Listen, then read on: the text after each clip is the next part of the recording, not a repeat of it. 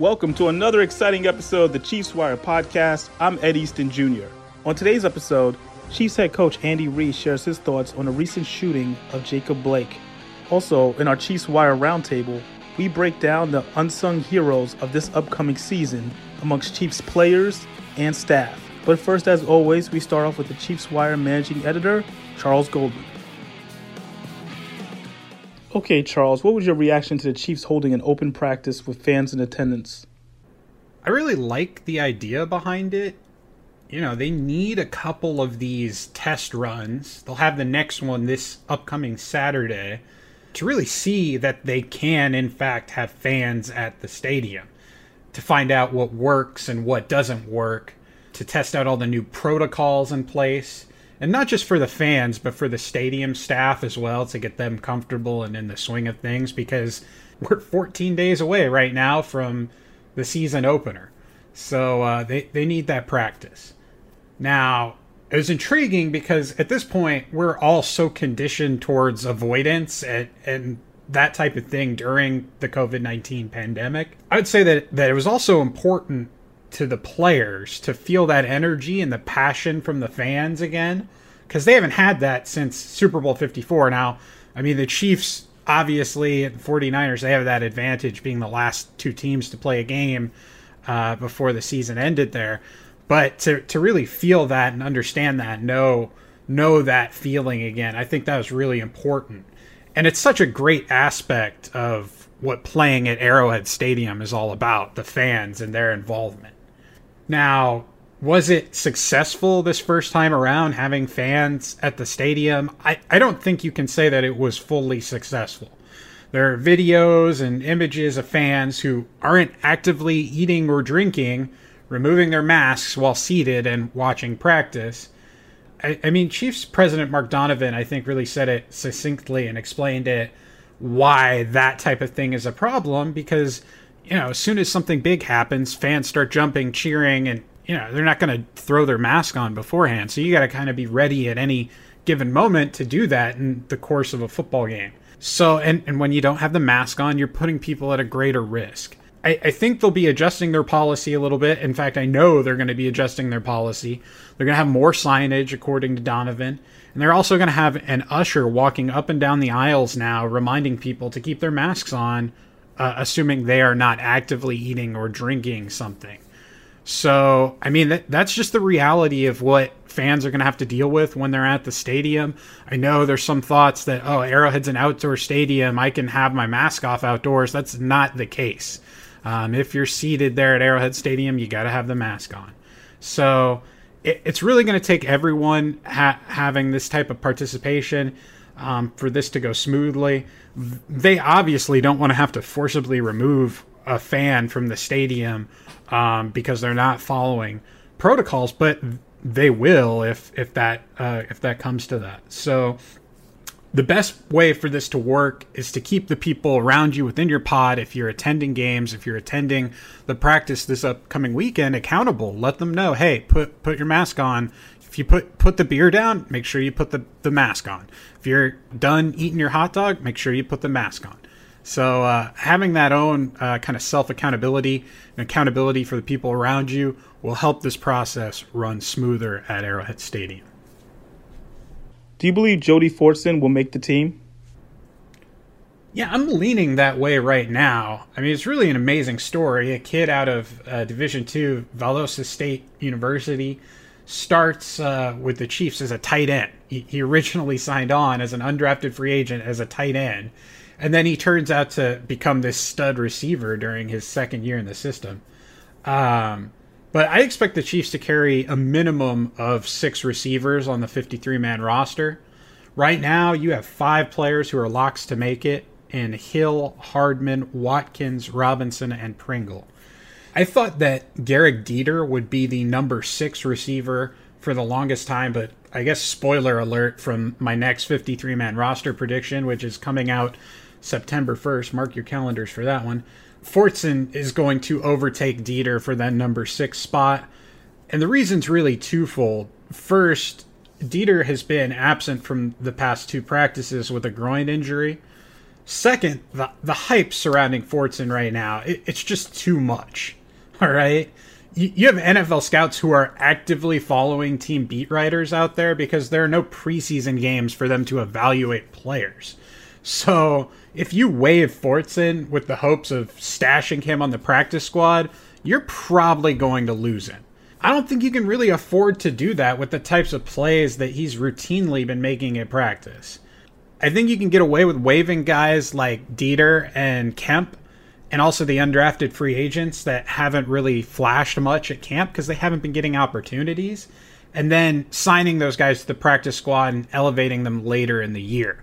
Now, obviously, you're still the Super Bowl champs, so people are going to look at the players that you waive and say, hey, maybe we should claim this guy. But I think you have a better chance of waiving those players and getting them through the practice squad than you do a player like Fortson, who has just, by all means, had a tremendous training camp. Any other interesting stories from training camp that has caught your attention? Wow, I mean, there's really been so much out there. I just don't know where to start. I guess I'll start with the rookies. The two players that the Chiefs expect to contribute the most are going to be Clyde Edwards-Helaire, Willie Gay Jr. I wrote about this a little bit in a takeaways article recently, but the two top draft picks from the team, those are the guys that are really getting the most action with the starters and even the second team. And they're the two players that are expected to make those contributions, make an early jump and see action kind of early on there. And I'm just so excited for Edwards-Helaire because the whispers that come out about him really each and every day scream that he is going to become an NFL superstar. And I just can't wait to see him light it up in week 1. Now, 5th round draft pick Mike Dana would have been right up there with those two guys also, but he's dealing with a calf injury, and it's not yet clear how severe it is, but he had to be carted out of practice last week, and he hasn't been back since, so that's obviously a little concerning. If it's an injury, a significant injury that's going to keep him out for a long time, the Chiefs need to wait until September 5th before they can send him to injured reserve without risking him being claimed by another team. It really sucks that he got hurt because he was getting some time with the starters and impressing when Clark and Okafor and some of the other guys were sidelined with injuries. I think the cornerbacks, L'Jarius Sneed and Bo Peep Keys, they're a little bit behind of where Steve Spagnuolo would like them to be. I could see Sneed getting some snaps eventually, but I think they'll lean on guys like Rashad Fenton and Antonio Hamilton in the absence of Bashaud Breeland, who is suspended for the first 4 weeks to start the season. Fenton's going to be the guy who kind of starts in base there, and then he shifts inside on sub packages when that require a nickel or a dime cornerback. And then Hamilton would be the guy who comes in and jumps in on the outside there. So that's something to look at there with the cornerbacks. We're not hearing a whole lot about any of the undrafted guys this year. I feel like there's kind of two parts to that equation. First, the team's being really cautious to hype guys up because they want to be able to keep some of them when roster cuts do happen. Second, there's just not a lot of opportunities and repetitions for these guys. Many of the players, they're not seeing action in team drills apart from really the first and second team guys. So if the undrafted players aren't really fitting into that category, they're not really seeing much action there. Occasional reps to give guys breathers. Occasionally they'll have that third team offense or third team defense out there, but it's nothing like it would be if this was a regular training camp. Really, they're just trying to get the guys who are going to be on the roster for sure the most reps they can. Really just the guys they're going to lean on at the start of the season. Another thing that's been interesting is we haven't heard much about some of the free agent signings like Ricky Seals-Jones and Taco Charlton. Those guys could end up being on the roster bubble when it's all said and done. It's also possible that the Chiefs intend to release them and try to sign them to one of the spots on the practice squad. They have 6 spots that players have unlimited number of accrued seasons. So you can take a veteran guy and have him on the practice squad and be ready to call him up at any given time. And as always, are there any particular stories from Chiefs Wire you would like to highlight from the past week? Yeah, we have a story on 3 players who've kind of emerged as contributors throughout the course of 2020 training camp. One of those players in that list is Nick Keiser, and we have a few different stories on him over the past week. You should check those out, especially one that I love about his comment on catching passes from Patrick Mahomes. It was a pretty great way to describe what that's like. We have the official word on Mike Pennell's suspension this week, and we have a couple of posts on that, including an apology from him. Felt really sincere, so that's one that you should definitely check out. For the social justice crowd, we've got an article that's covering Andy Reid's comments on the police shooting of Jacob Blake. It's a really powerful statement by Andy Reid. Really, really impressed with how he handled that. And then we're going to have a roundup of Chiefs President Mark Donovan, who had a press conference on Thursday, and he covered a number of different issues from ticket prices to the different policies at Arrowhead Stadium. A lot of really good stuff from Mark Donovan there. I thought it was a really interesting press conference from him. As always, we appreciate you guys tuning in and listening. We should have a special episode coming for you guys pretty shortly. We'll have some more info on that soon, but we are actually approaching our 100th episode of the Chiefs Wire podcast. That's coming in a couple weeks here, so be on the lookout for that. I hope we're going to have a couple of special guests and some people involved in that one, make it a cool episode for you. Like I said, thank you guys so much for listening, reading the website. We appreciate you so much. Go Chiefs. For more information on this story and others, head over to ChiefsWire.com and we'll give you all the details you need on the Kansas City Chiefs. Coming up next, the Chiefs Wire Podcast Roundtable.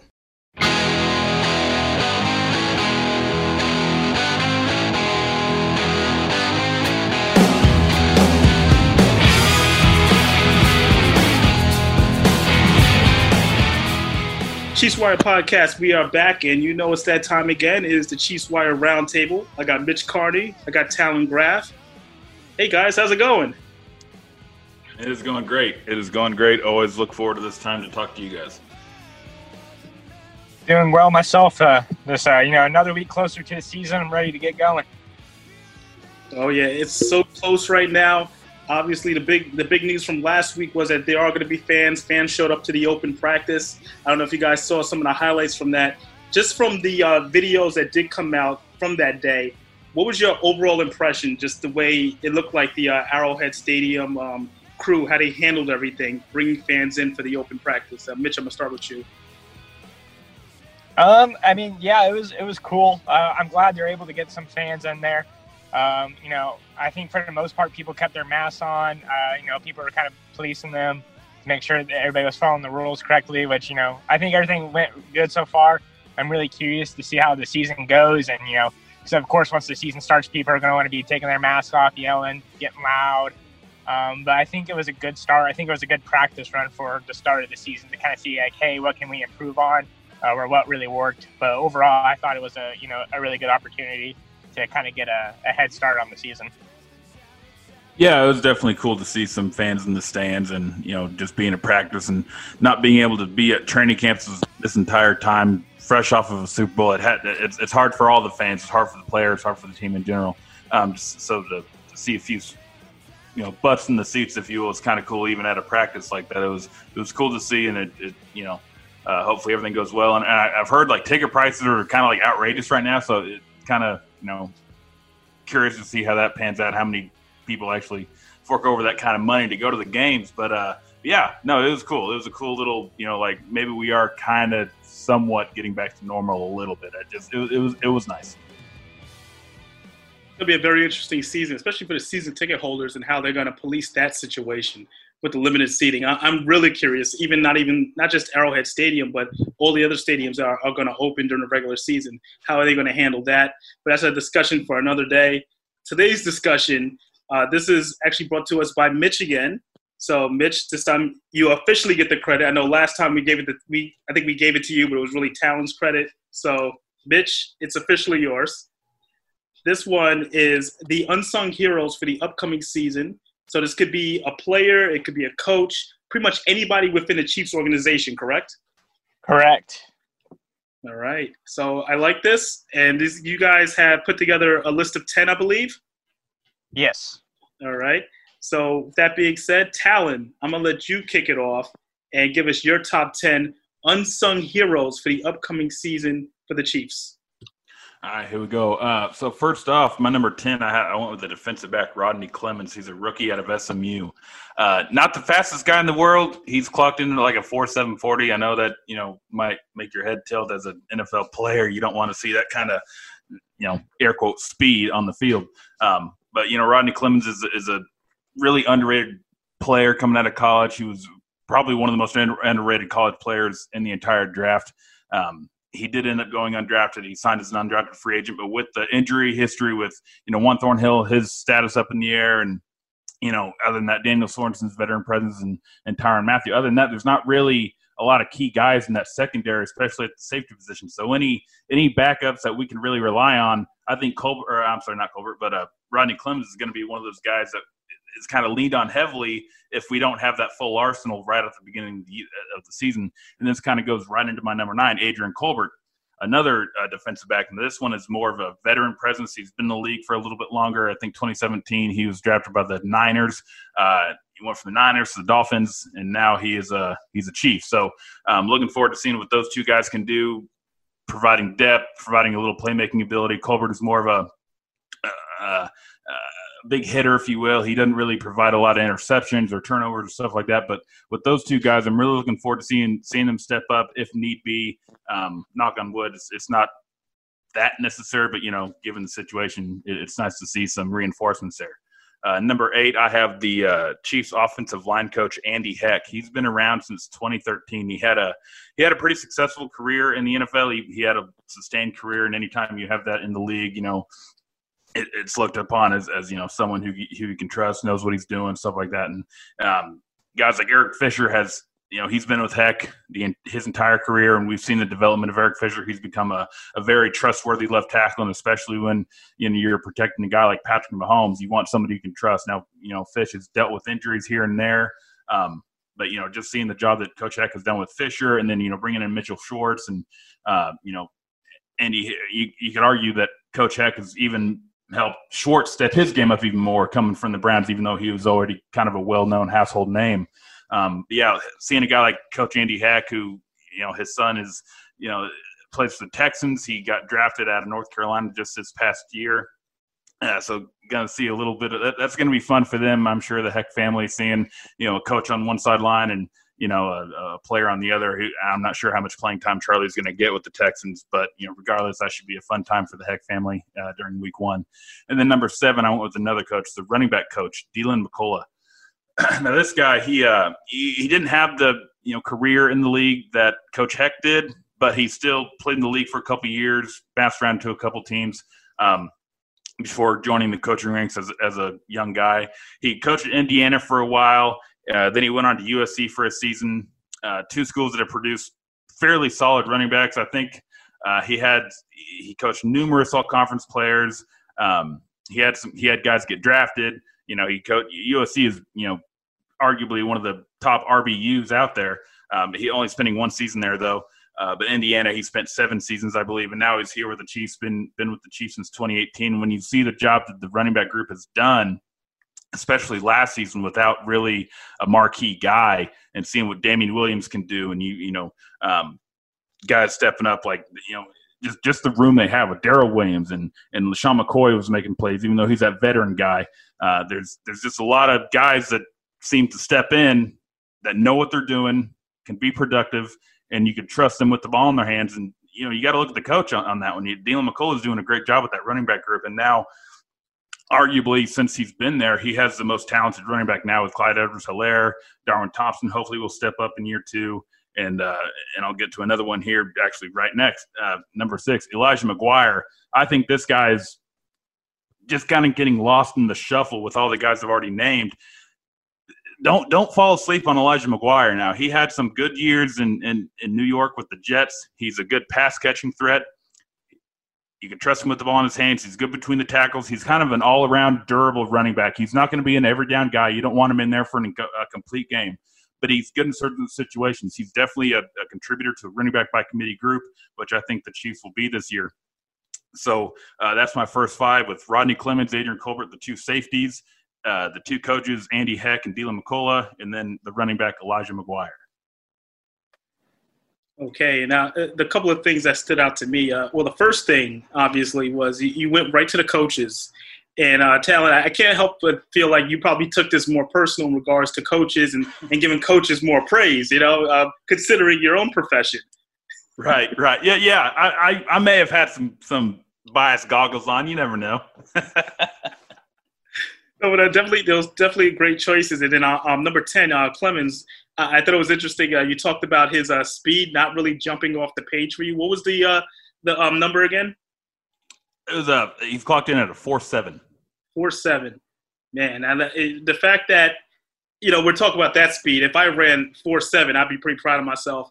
So that puts things in perspective for everybody out there that wants to know the value of football players and what they have to go through, because that's the way you got to judge it. You got to judge it off the speed and how athletic these guys really are.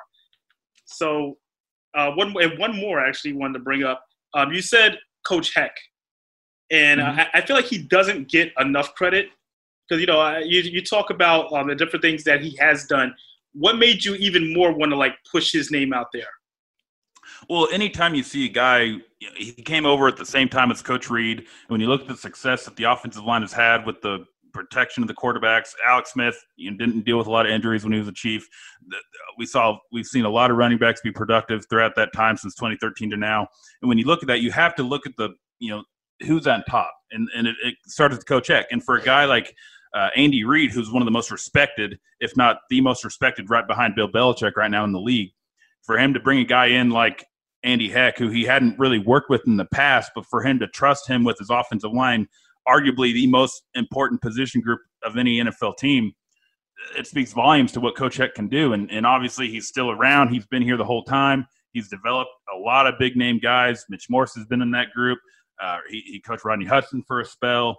And guys like Andrew Wiley, whose his development has seen leaps and bounds in the couple years he's been around. It's just it speaks pretty highly of what Coach Heck can do and his ability as a coach. Definitely can see that. All right, let's get to your top five. All right, so my number 5, I went with a receiver, Byron Pringle. We briefly mentioned him on another episode, but I really like what I see from Pringle. There's been speculation that he might be the key special teams guy this year, with Tyreek focusing more on his receiving duties, and the same can be said about Mecole Hardman.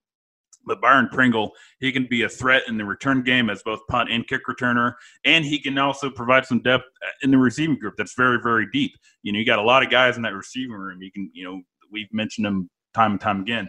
So for a guy like Byron Pringle coming out of a local college in Kansas State who had a productive career there, and now he's a Kansas City Chief, he's not, not a lot of people really know who Byron Pringle is outside of Chiefs Kingdom. And I think they should. He's so underrated. He's very fun to watch. He's a very talented guy. And I think just once, maybe if DeMarcus Robinson is gone next year, when Sammy Watkins is no longer a Chief, I think you're going to see guys like Byron Pringle step up. And out of nowhere, it's going to be one of those things where it's like, how do Chiefs keep finding these guys? Well, it's like, well, he's been in the system for 2 or 3 years before he's thrust into a starting role. And that's huge for a player's development. When you don't have to step in right away to be a guy, and you can learn from veterans, and you can just kind of take everything in stride, it's going to be huge. And one day Byron Pringle is just going to blow up, I think. And that, I think we're going to see a lot of that in 2020. My number 4, the arguably who a lot of people are saying he's going to be the backup tight end, Nick Keiser. Deion Yelder is still around. Ricky Seals-Jones is dealing with some injuries this offseason.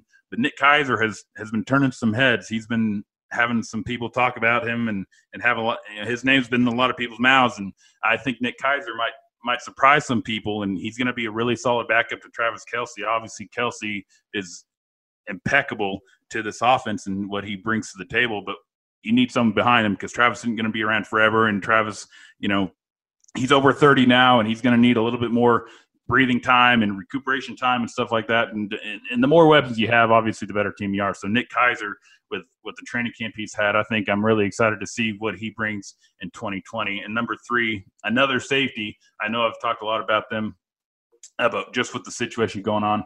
And this guy, I think, is going to be one of the ones that really step up is Tedrick Thompson, the free agent we got from Seattle. He's been in the league for a little bit. He's got starting experience. He has playmaking experience. He's made some big key interceptions for the Seahawks in the past. He's a big playmaker. Seems to always be in the right spot. He's having a good camp. I really think he's going to be one of those guys that if Thornhill can't go as soon as the Chiefs would like, if Daniel Sorensen maybe suffers an injury, something like that, Tedrick Thompson is going to step in and be a big-time playmaker for that Chiefs secondary. My number 2, I went with the offensive lineman Mike Remmers. I'm a big fan of his. He was one of my biggest one of my favorite free agent acquisitions, if you will. I think he could play either guard spot. He could play either tackle spot. He's so versatile, and Coach Heck is so big on versatility and just playing the best 5 guys he got. And I think Mike Remmers, if he could play left guard one week, someone goes down, you can slide him in at right guard. Someone else goes down, you can slide him in at right tackle. I think this guy can play any position on the offensive line, and he could play it well. And I think he's a guy that you could trust, that he's going to be solid on his assignments. He's going to know what he's doing. He's going to know every spot. So I'm really looking forward to Mike Remmers being in a Chiefs uniform, and I think he's going to be very, very important to the Chiefs' success this year. And number 1, I went with a really young guy, wide receiver Jody Fortson. He's a Division II product out of Valdosta State. They're one of the most historic and one of the most successful Division II programs out there. Shameless plug here, my alma mater, Northwest Missouri State, arguably you could call them the Alabama Division II, if you will. Multiple Division II national champions. Valdosta State is right there with them. They're very, if they're D1, everybody knows who Valdosta State is, but they are Division II, a powerhouse in Division II. Jody Fortson is going to step in. He was on the practice squad last year. He was one of those guys that were cut. We brought back, one of those situations. But he's turning a lot of heads in camp. He's making some big time plays, some big time catches, and for a guy to turn heads in an offense like the Chiefs have, that kind of tells you everything you need to know right there. How this guy's really developing from year 1 to year 2. And again, kind of the same story as that Byron Pringle, where at some point Jody Fortson, you might see him on the field, not really know who he is, but it's only going to take one game to really learn the guy's name. So I'm really looking forward to seeing Jody Fortson and seeing what he can do. Hopefully he makes that 53-man roster. Hopefully he can keep doing what he's doing in camp. But yeah, so that's my 5 through 1. All right. Now, the Mike Remmers, when bringing it up, I actually thought that was a really big selection for you. And looking at what he did, and I'm a native New Yorker, so I saw him with the Giants last year. And he started 14 games at right tackle, was very consistent. And, in a year where you had a brand new quarterback, just trying to learn the system, and he was consistent on the line. You could rely on him on every play out there, and his versatility to, play different positions, whether it's right tackle, left tackle, anywhere on the line, and having a veteran that's been around multiple teams, I think that was a big pick right there.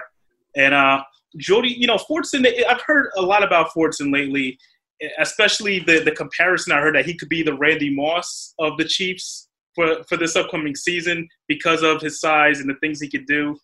I don't know. How do you feel about that, hearing Randy Moss comparisons, Talon? That's maybe a little unwarranted quite yet. But hey, if Jody Fortson wants to be the Randy Moss, I'm all for it. Big time players make big time plays in big time situations, and Randy Moss is one of the most prolific big time playmakers out there. So if Jody Fortson wants to be the Randy Moss of the Chiefs, and that's how he sees himself, and that's and he's starting to maybe gain that reputation among his peers a little bit.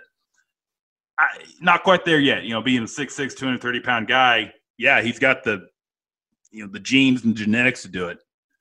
But I want to see that translate to the field before we really thrust that upon him, and he earns that. He has to earn it first. I love the confidence. I love the comparison. But as of right now, it's one thing to do it in camp. Let's see you do it against stiff competition on Sunday afternoons. But yeah, I'm excited. I am excited. I love the confidence in Fortson. Very, very high standards right there. But we got to get into Mitch. Mitch, what is your top 10? I know you have some probably some similar options to Talon, or it could be completely different. What are we looking at here, Mitch? So at number 10, I have a player that originally people were really excited to get in, but I feel like he's maybe fallen down the depth chart a little bit. I got Colin Saunders. Like I said, he's a really good player.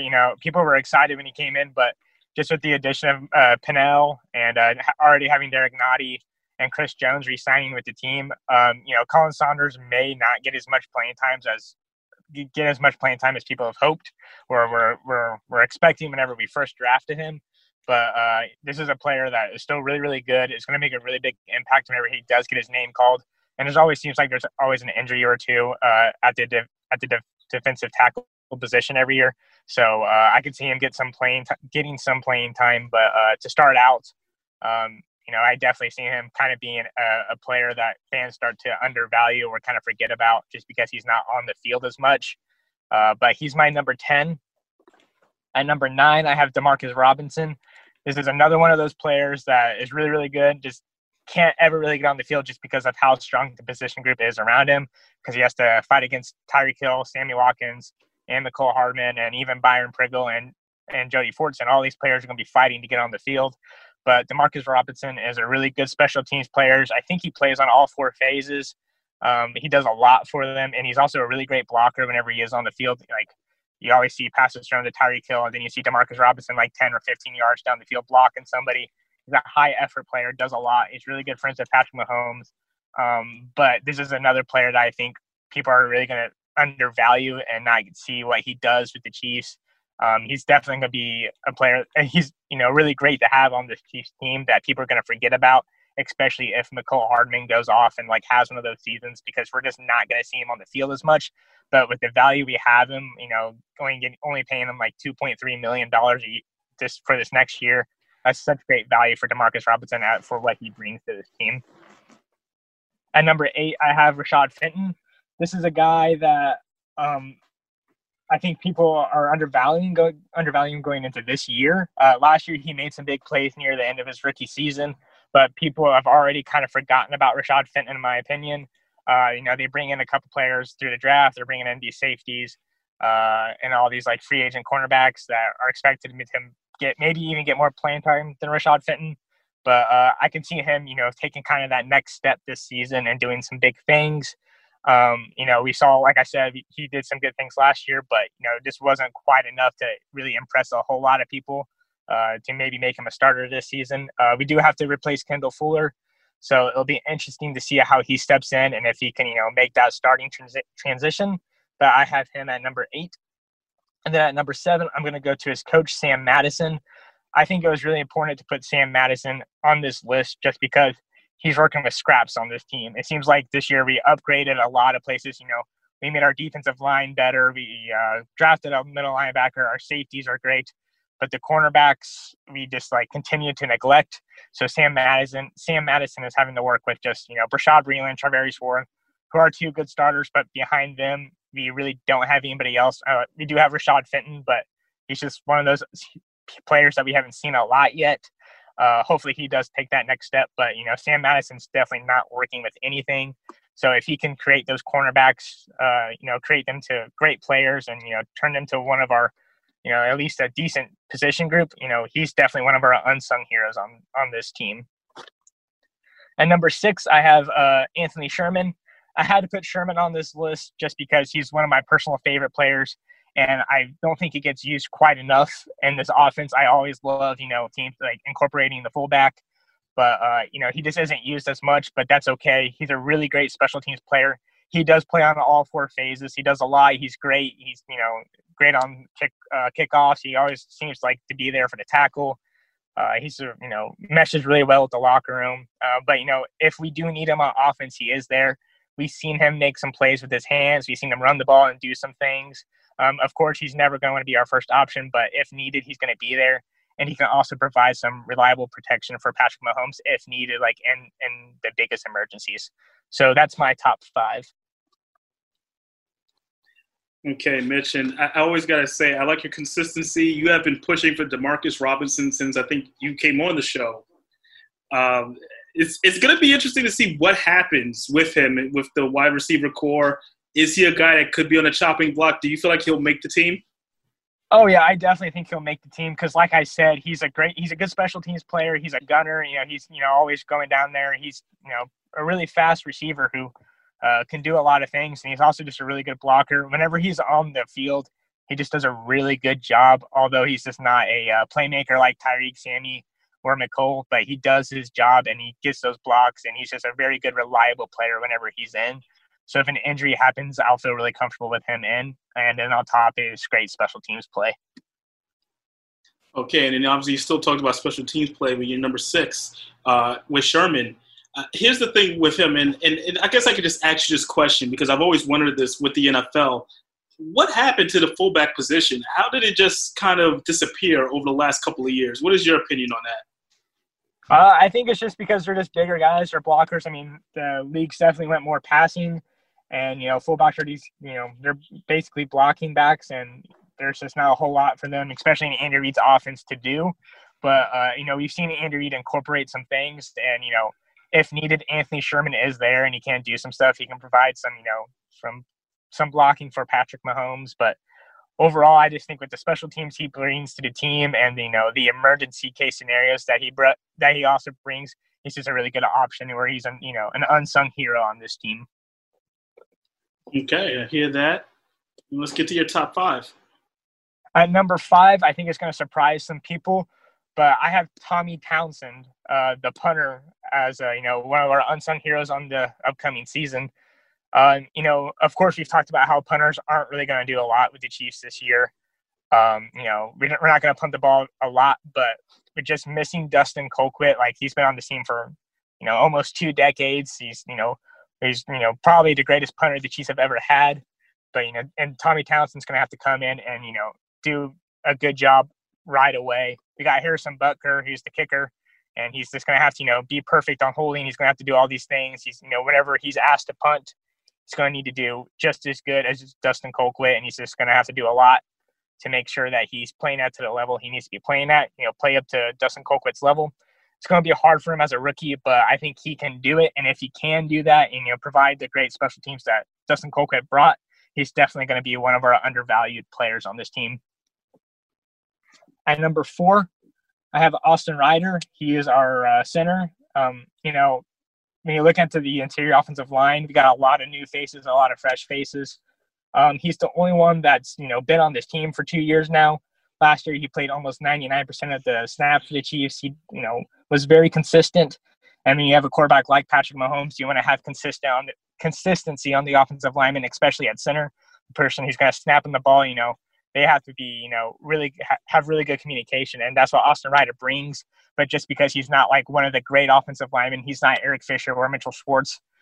He kind of can get forgotten in that offensive line, but he's just he's a really good, consistent player that, is going to bring that consistency to Patrick Mahomes. And number 3, I have Ben Neiman. This is another special teams player that I really like. I think he's actually going to be seen more in the defense this year. I think he's going to, crack his way into the starting lineup a couple times. It'll be, it just really kind of depends on how really Gay progresses. But we've seen him progress every year, Ben Neiman, and he could be on his way up to being a starter. He he's already provided some valuable reps in the playoffs and in the Super Bowl. He did some pretty good things, but he can sometimes just be forgotten with Anthony Hitchens, Damian Wilson, and even Willie Gay coming up. But with the special teams he also brings, he's definitely one of our top players on this list. Then at number 2, I have Darrell Williams. I've already talked about how much I am in love with Clyde Edwards-Helaire so far and how I think he's going to be the rookie of the year. But Darrell Williams shouldn't be forgotten in this running back group. He's going to be the one that's mentoring Clyde and, he got him up to speed. Even if Clyde's going to need to sit out for a game or two or sit out for a couple plays, Darrell Williams is going to be one of those players that comes in and fills in and does what he needs to do. And I really like Darrell Williams. I feel like if we didn't have Clyde, I think Darrell would be able to get the job done because he can catch the ball, he can run the ball, he can provide protection for Patrick Mahomes in a backfield. So, but just because of how good Clyde is and how good I think he's going to do this season, Darrell Williams is going to be forgotten, and he's going to be the number 2 guy, and people are going to kind of forget he's on this team until he's in there. But he's definitely number 2. I think he's going to be really, really valuable in the season. He's just going to be forgotten with just how good Clyde is. At number 1, I didn't go with a coach or a player. I went with Rick Burkholder. He is the Chiefs athletic trainer. He's in charge of the Chiefs COVID protocols and keeping the Chiefs safe and keep them from getting sick. He's going to be super important during the season, because we've never seen this before. We've never seen a season with COVID. We don't know if there's going to be a huge outbreak or not. But say the Chiefs have a successful season and not a whole lot of players get COVID and nobody really gets sick, he's going to be the most important part of that. He's going to, he's the one who implemented all the safety protocols and everything to keep the players safe. So if everything goes well, people are going to totally forget about him. But, I just want to put that out there now, that if people don't get sick, we need to really thank Rick Burkholder for keeping the players safe, especially Patrick Mahomes, because if Patrick Mahomes gets sick, this whole season is over. So Rick Burkholder is definitely my number 1 person. That, Talon, no disrespect to, to Jody Fortson, I think that number 1 might be the most important number 1 out there in regards to keeping everyone on the field. We don't talk about it enough, but we probably should. Obviously, this COVID situation is going to be ongoing through the season, and how it will affect the players. And think about players on game day that are going to be told they can't play if they test positive. That's going to be a big deal during the season, especially teams traveling. How are visiting teams going to be handled? It's going to be an interesting situation. And this is also going to be a thing that every trainer on each team is going to make their money, really, in terms of how they can keep each player safe throughout this whole process. So I definitely agree with that one, Mitch, as being the number 1. But now I have to ask both of you guys, and I gotta say, this one actually hurts me a little bit. And Talon, you touched on it a little bit, but you didn't really give him his full due. And I know you know the guy I'm about to bring up, but Dirty Dan doesn't make either list. What's going on, guys?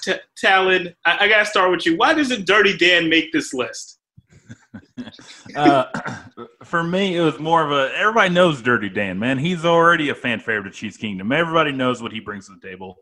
We saw it last year, just his heart, his effort, what he can do as a depth player, even as a starter in certain situations. He can be there in the right situations. He plays 100% all the time. So for me, he's not really that unsung. I think everybody kind of knows what Dirty Dan. I mean, he's even got anybody's got a nickname. You're not unsung. So I think that was my main reason for not having him on my list. Yeah, I agree. I definitely was trying to go with players that maybe not be on the field that much. He's going to be on the field all the time. The Chiefs run 3 safety looks a lot, and he's going to be that third safety.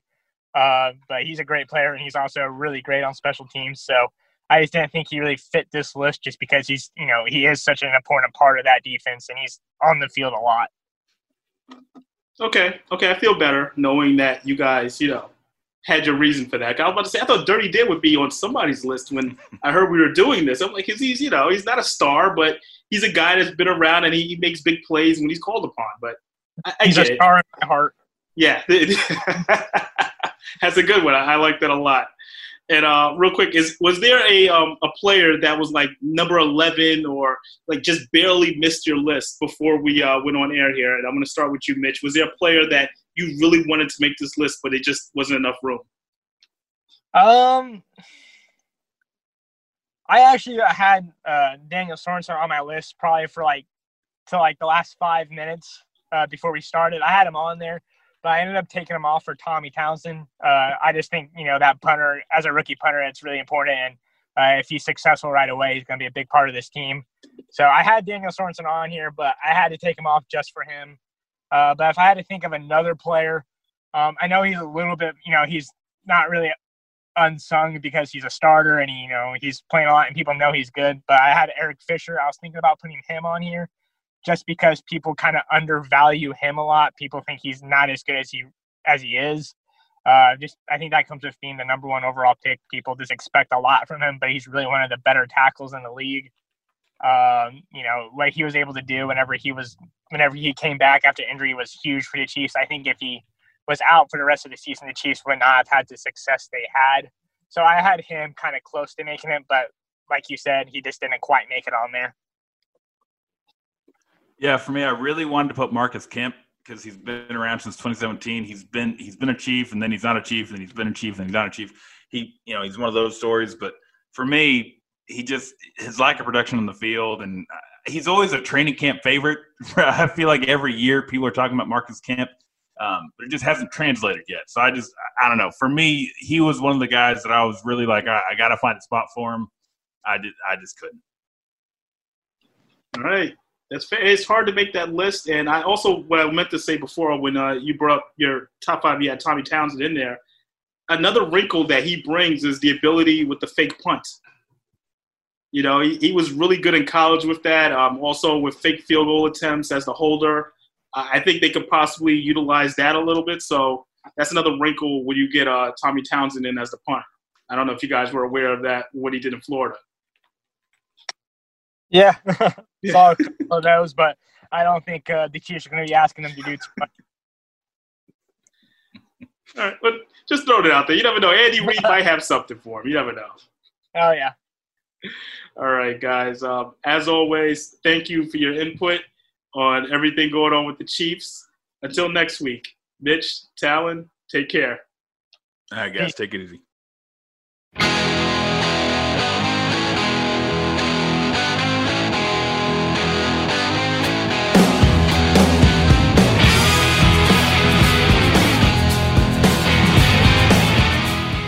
Well, listen, as far as the injuries go, it's kind of the same guys I mentioned to you the other day. Tyreek did get some work today, so he's headed in the right direction as he did the other day. Other than that, it's the same guys. Everybody's making progress, and it was good to have the guys out there that were out there working. Listen, I'm just put in my 10 cents on the Jacob situation. Listen, I think you guys know I'm into team. I'm into peace and people getting along. And so, right or wrong, we all need to join hands, man, here and make this world a place where we can go into each other's neighborhoods and be comfortable, and that we appreciate life and how important it is, how hard it is to create life, something that really none of us are capable of doing in a test tube. So it's a precious thing, man. It's complicated and it's precious. And we need to, at this time, everybody needs to come together and join hands, like I said, and love each other for what we are and the privilege that we have in this short period of time that we're on earth, as opposed to walking in fear, to walk with strength and pride and make this country the greatest place ever, along with the world. We do that, and we'll be a great example to the world. So,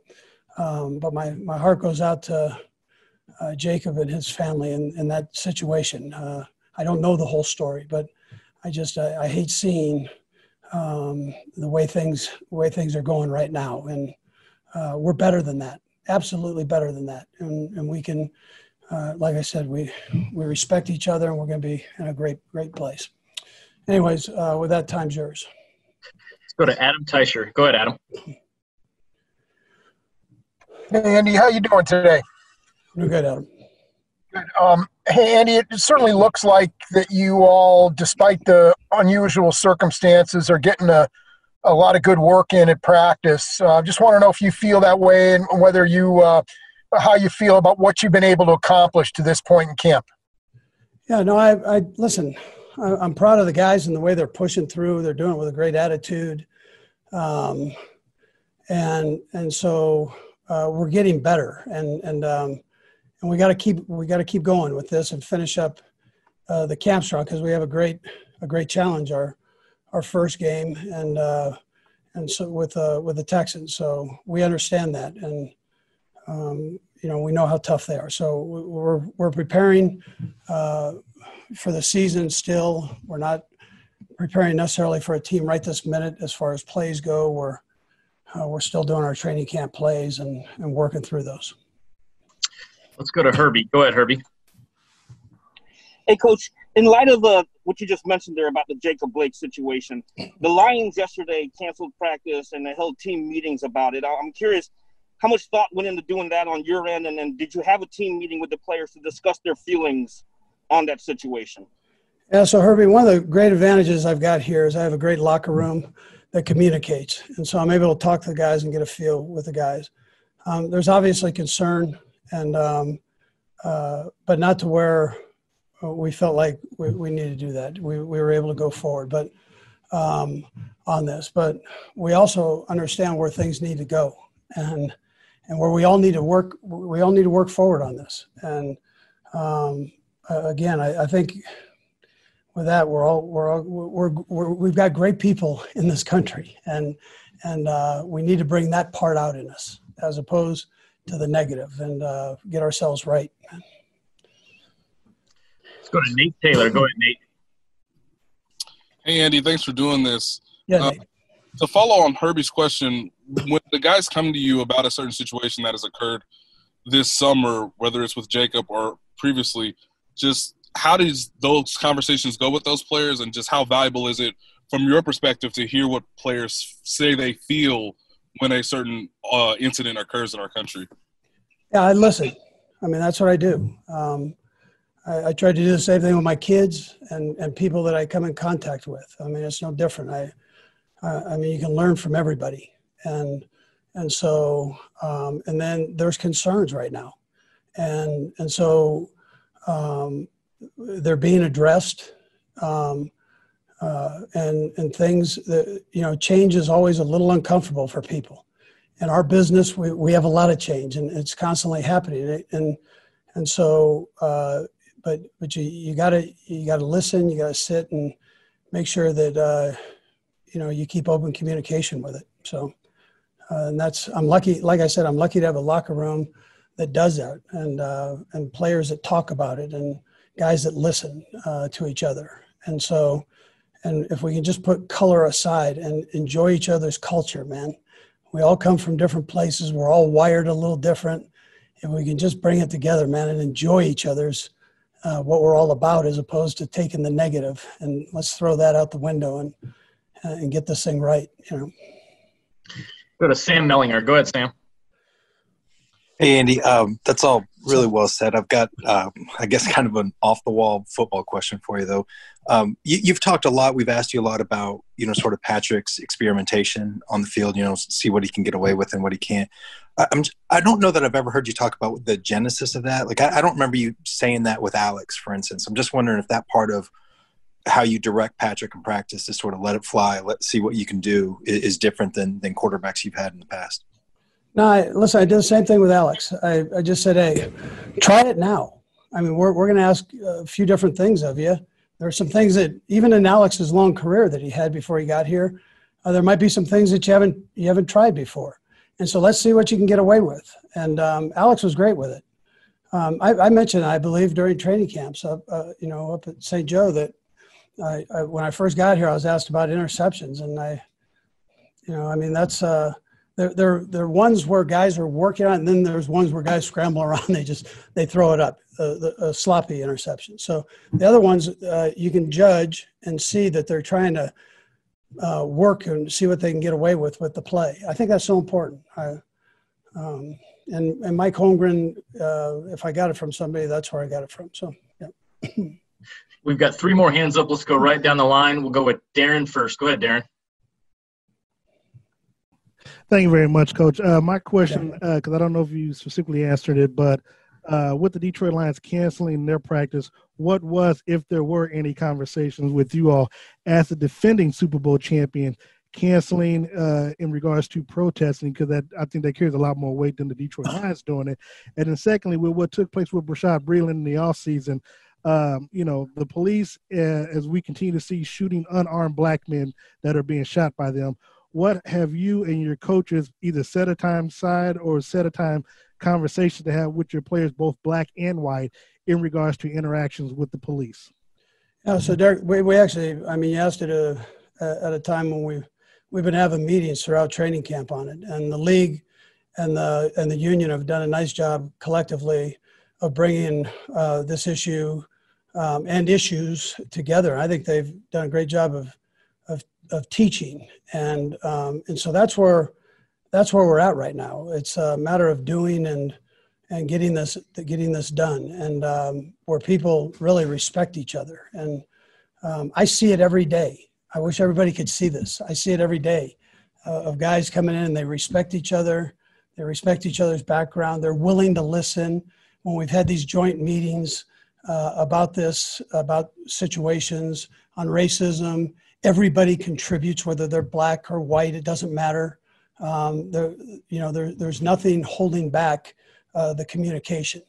And I think as long as we do that, I think we're in no better hands than what we are with the young people in America right now, because they understand change and they're going to demand it. And so, listen, we keep working at it. We're going to get this right. That's where we're at. Yeah. We'll go to our final two, Soren, and then Herbie to finish it. Go ahead, Soren. Coach, Mike Pennell, it's been announced he's suspended for the 2 games. First of all, can you tell us how that process works for you? Like, when do you become aware of that and start your planning? Like, I assume you knew far before we did, right? And so how long do you have to be working that in your mind? And then that's going to be 2 games, the first 2 games without 2 pretty important pieces to that defense that came together in the second half. How much does this set you guys back being without Breland and Pennell in those first 2 games? Yeah. So listen, they're good football players. So, but you know how we operate. So everybody has a chance to get in and compete, and we expect backups, not to be able to step in and play. And one thing Brett's done is he's brought all this competition here for that reason. So if something goes wrong, then you can fill it in and with a good football player. So that's where we're at. And we'll keep working on it. As far as the suspensions go, when they let us know, I listen, and then it's not as easy a process. They might let you know that something is going to potentially happen, and then they let us know when it does happen. So.